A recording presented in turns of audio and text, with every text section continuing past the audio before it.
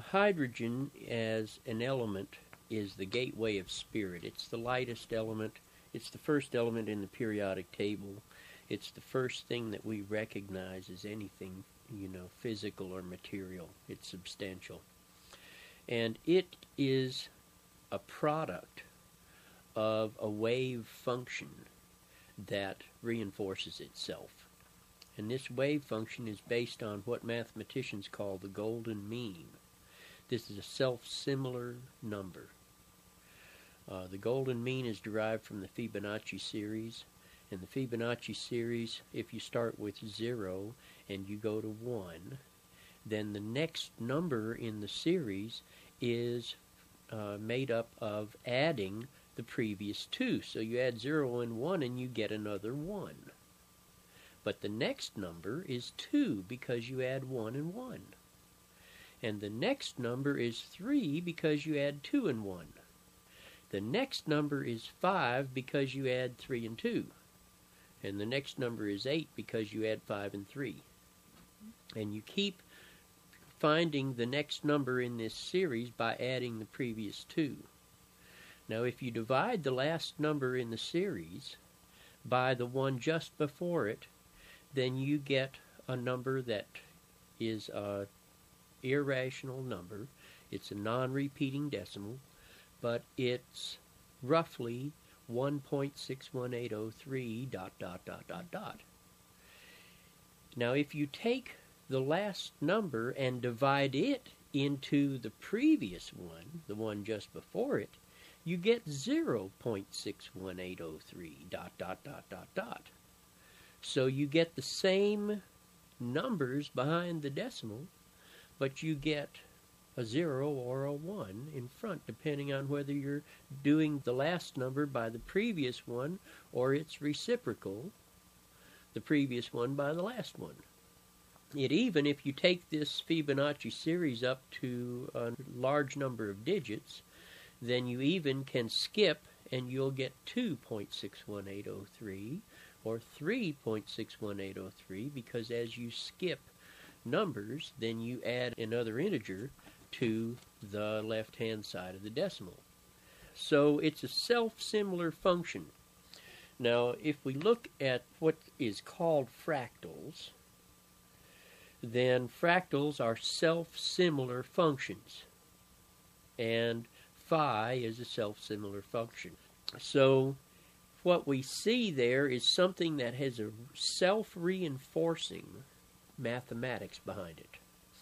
And hydrogen has this self-reinforcing mathematics of the golden mean behind its structure, so that the vortex of hydrogen, the proton and the electron, and one is an in vortex and the other is an out vortex, and the structure of hydrogen then is based on the golden mean. So it's something that organizes itself in the universe. So instead of coming apart and dispersing like we're used to thinking of things doing and wearing out and whatnot, hydrogen doesn't wear out. Hydrogen is stable. And then we take hydrogen. Now, the particles in hydrogen, like the proton, they will have charge. The proton has a positive charge. They will have spin. It will have either left-hand or right-hand spin. And it will have acceleration. So all of our particles in nature have charge and spin and acceleration. We relate charge to electricity, and the proton is positively charged and has to have an electron around it to balance charge. Then they will have balanced acceleration, so that the proton is falling into itself at the same rate that the electron is exploding, you might say. So one is imploding, one is exploding, so to speak. One is an in vortex, one is an out vortex. So their accelerations are balanced. But their spins are not balanced because it takes helium to have balanced spin in the nucleus. You need to have 2 protons and 2 neutrons and 2 electrons to balance the spins. That makes helium, inert gas. It doesn't react with anything because it's not striving to balance anything. It's all balanced. Then in your next round in your periodic table where you will encounter carbon, carbon stands in the middle. Carbon has 4 electrons in its outer orbit that are not balanced, and it has 4 protons in its nucleus that are not balanced. And total, because of the starting from the helium balance of 2 of everything, then total it has 6 protons, 6 electrons, and 6 neutrons. So it's right in the middle of the first octave. But the first element, hydrogen, is the basis of everything. And it's hydrogen that ends up building the atoms of carbon or oxygen or nitrogen or whatever else there is in the universe. And this is what physicists believe happens within the sun, is that hydrogen is forming into heavier elements.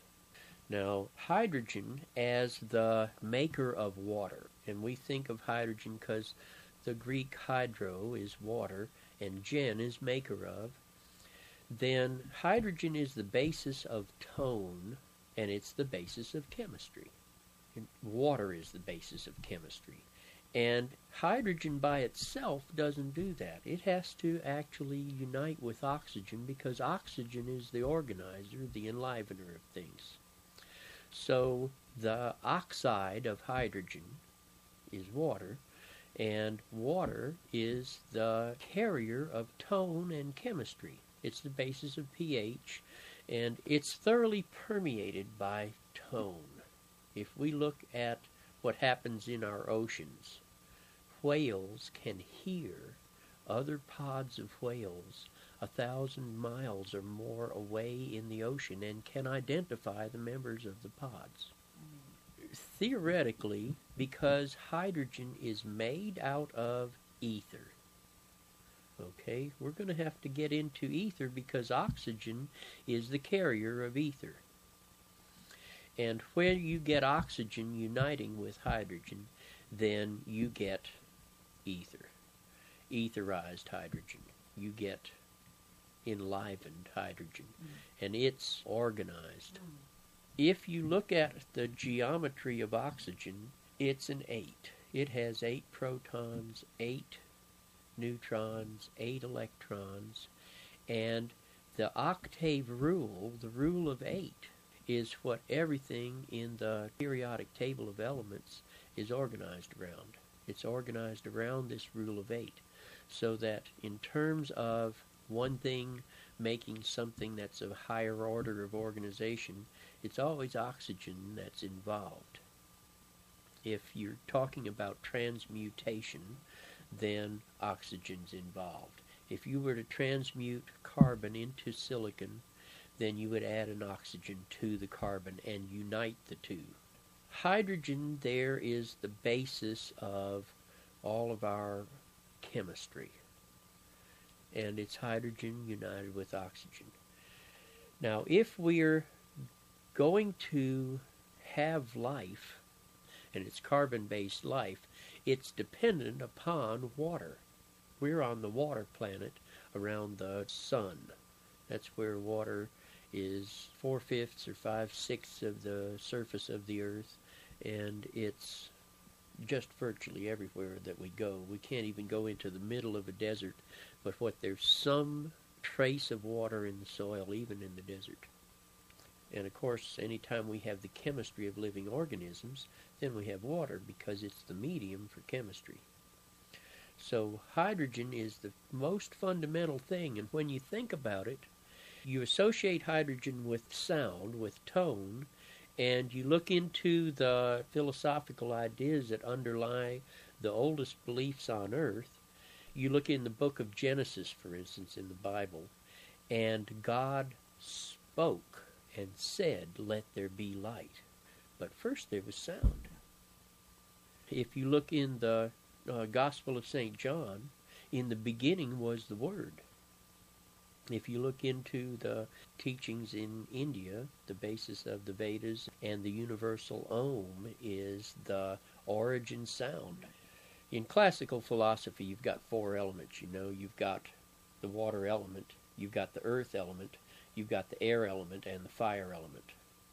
And the water element is a real primary element because it's based on hydrogen, the first atom in the periodic table. Hydrogen is the gateway of spirit.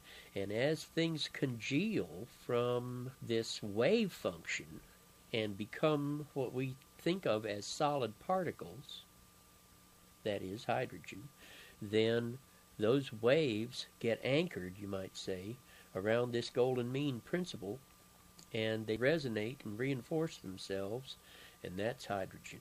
Hydrogen is the first one.